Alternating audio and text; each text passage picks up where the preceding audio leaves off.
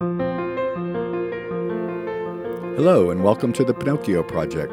I'm Mitch Friedman, and in my experience as a husband, a father, a church planter, a pastor, and a university professor, I've discovered that everyday ideas on human flourishing have significant consequences. Our goal here at the Pinocchio Project is to examine these everyday ideas to see if they actually deliver on their promises.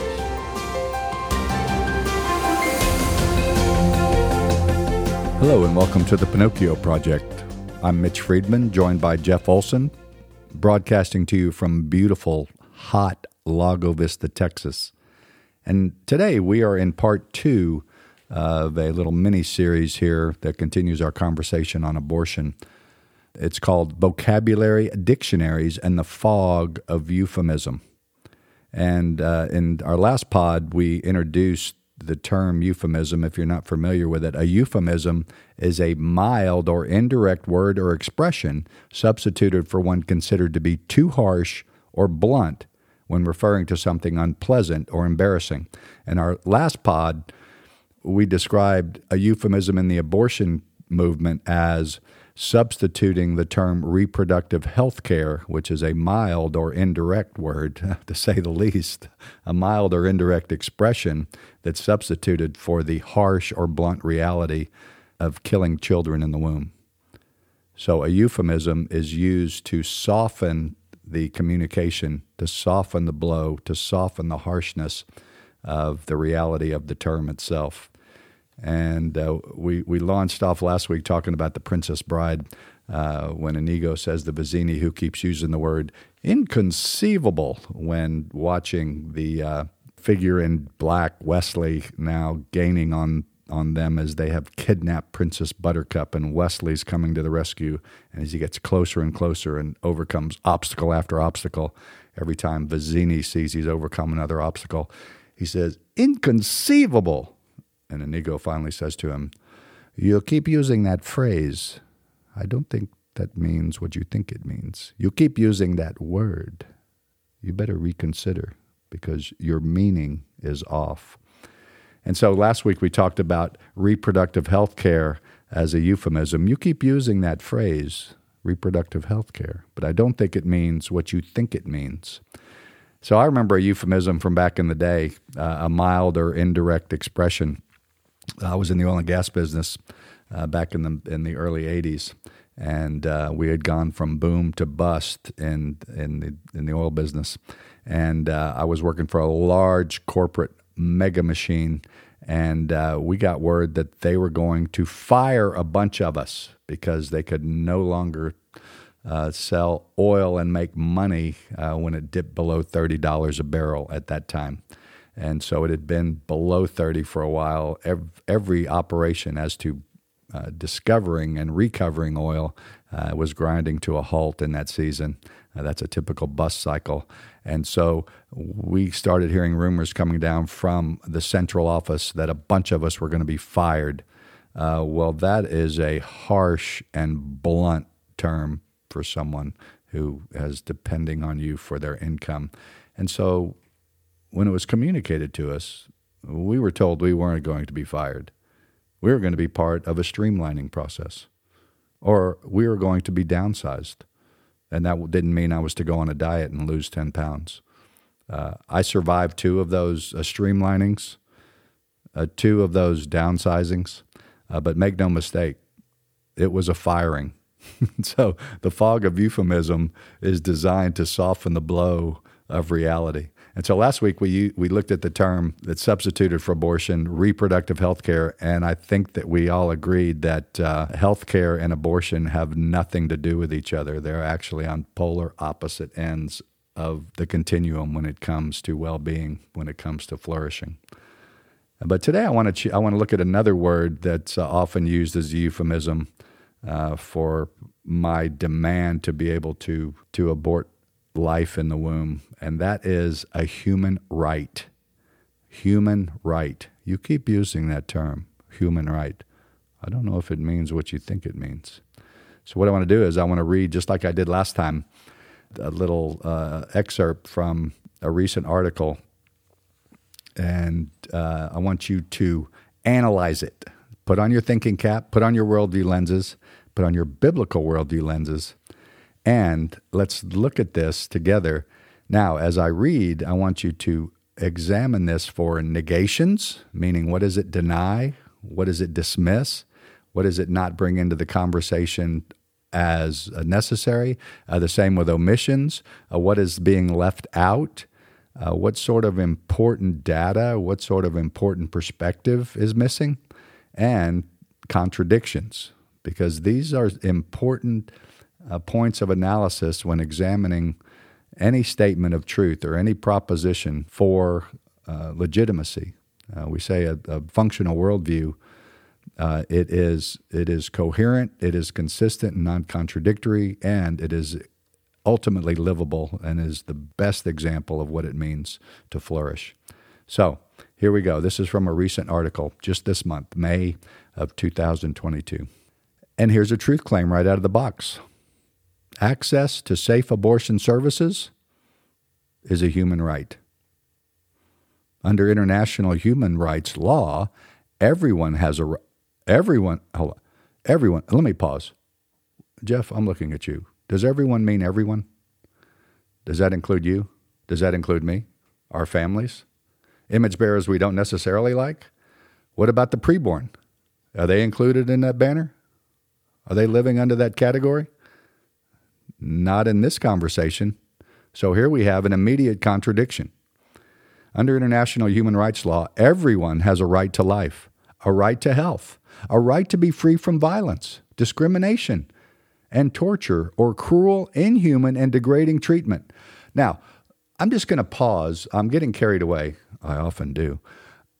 But I want to now look in a dictionary and see if this is an appropriate definition of abortion. Abortion, noun, the denial of a right to life, the denial of a right to health, the denial of a right to be free from violence, discrimination, a denial of the right to be free from torture or cruelty, abortion, inhuman, degrading, violent treatment of the unborn. Would that be a legitimate definition? Human rights law clearly spells out, I'm continuing back in the article. You know what? I got off track. I'm just going to start reading again. Access to safe abortion services is a human right. Truth claim. Under international human rights law, everyone has a right to life, a right to health, and a right to be free from violence, discrimination, and torture, or cruel, inhuman, and degrading treatment. Any negations in there? Any omissions in there? Any contradictions? The article goes on. Human rights law, and we're getting at the gist of the issue here. Human rights law clearly spells out that decisions about your body are yours alone. This is what is known as bodily autonomy. Forcing someone to carry on an unwanted pregnancy or forcing them to seek out an unsafe abortion is a violation of their human rights, including the rights to privacy and bodily autonomy. Now, this privacy and bodily autonomy closing is referenced right back to Roe v. Wade and the 14th Amendment that was used as the illegitimate platform for claiming this right to privacy and bodily autonomy. So what do you think about that?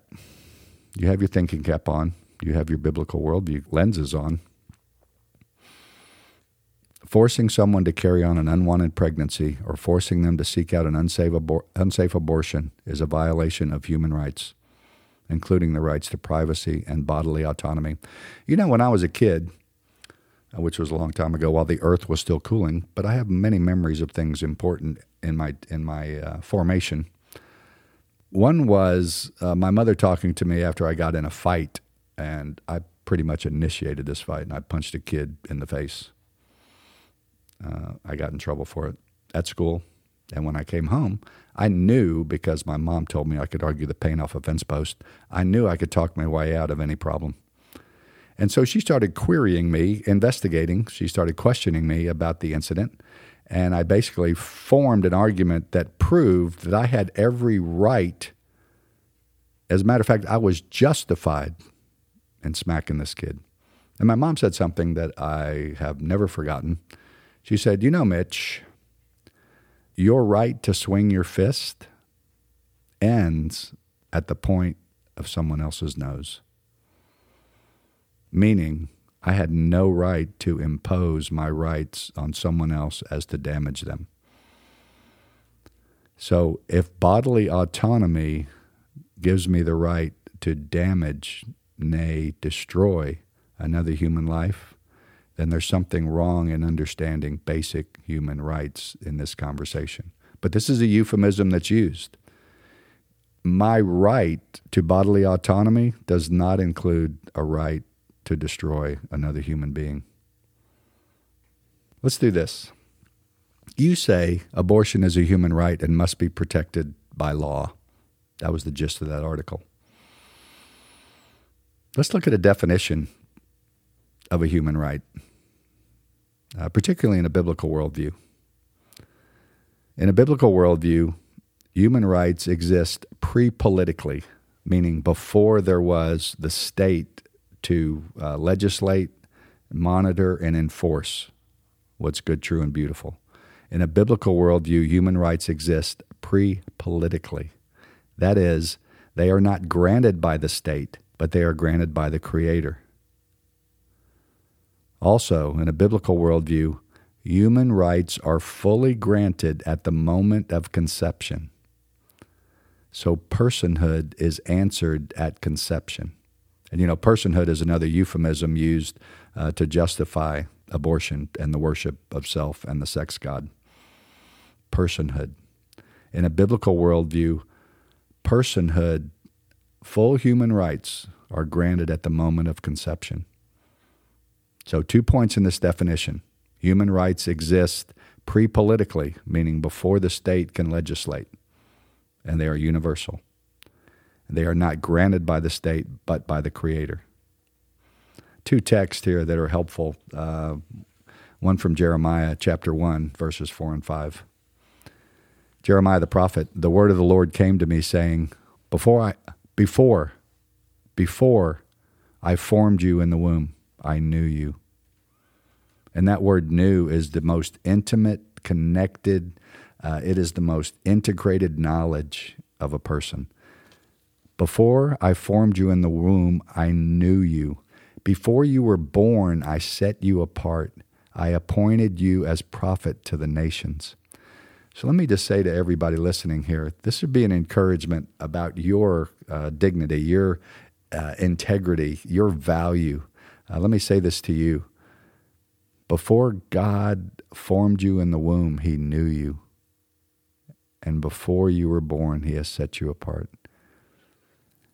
So if you're a Christ follower, you were born and you were born again, set apart with a mission to restore all things. But the key here is to understand that you are intentionally formed and designed by your Creator. And He had the idea of you before you were formed in the womb. He granted you full status as a dignified image bearer. That's Jeremiah 1, verses 4 and 5. From Psalm 139, verses 13 through 16. "For you created my inmost being. You knit me together in my mother's womb." Divine needlepoint. That's not in the text. That's just something that bubbled up in me. "For you created my inmost being. You knit me together in my mother's womb. I praise you because I am fearfully and wonderfully made. Your works are wonderful. I know that full well.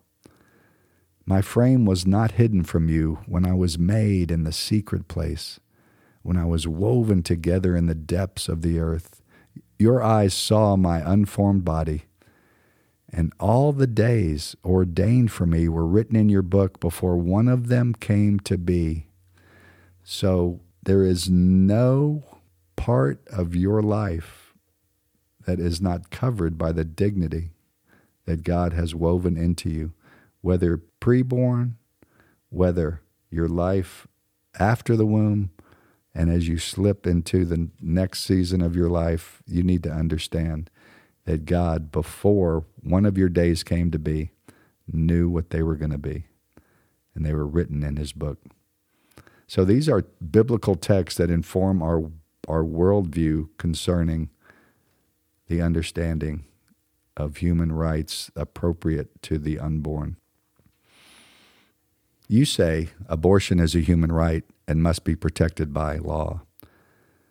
We've said that in a biblical worldview, the answer to the question, what does it mean to be human, exists pre-politically.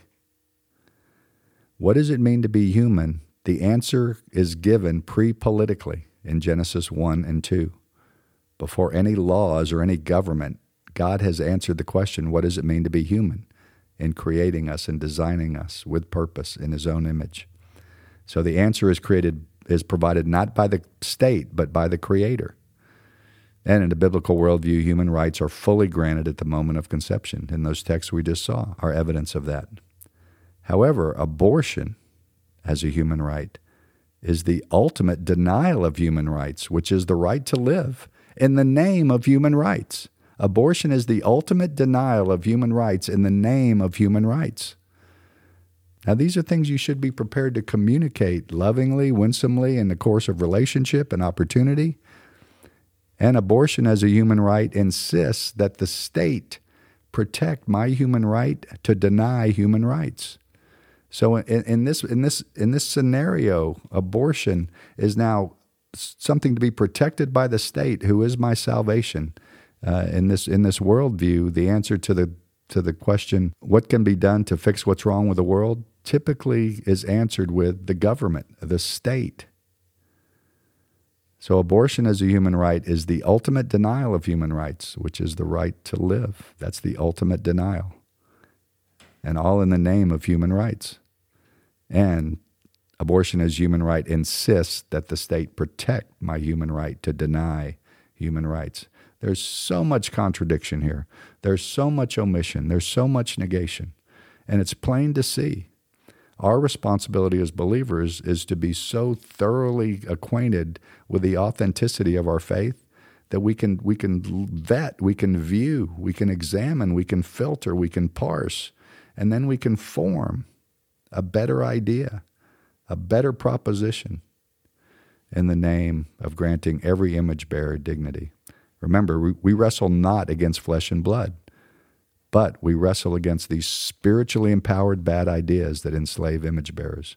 And in the case of abortion, has resulted in the blood of millions of innocents crying out for justice. So as I close this pod, I want to remind you that if you have abortion red in your ledger, if you will, if you have red in your ledger because of abortion, there's hope, there's forgiveness. But the best thing you can do is recognize your need and desperation to be forgiven. Don't hide it. Let some fresh air and light into that dark place. Evil thrives in the darkness, but there's life in the light. And we'd be glad to assist you. Just drop us an email, and I can provide all kinds of resources in this direction. As we've said before, I have abortion red in my ledger, and I also have the blood of Jesus Christ that is healing me and moving me towards being shaped in his image. So it's a great time to be alive. Remember, clarity, confidence, and courage is our goal so that we can propose great gospel ideas in opposition to toxic ideas that deny flourishing and breed suffering. For the Pinocchio Project, Mitch Friedman, signing off. Thanks so much for being with us on the Pinocchio Project today. If this podcast has value for you, please subscribe or follow, give us a 5-star rating, and share.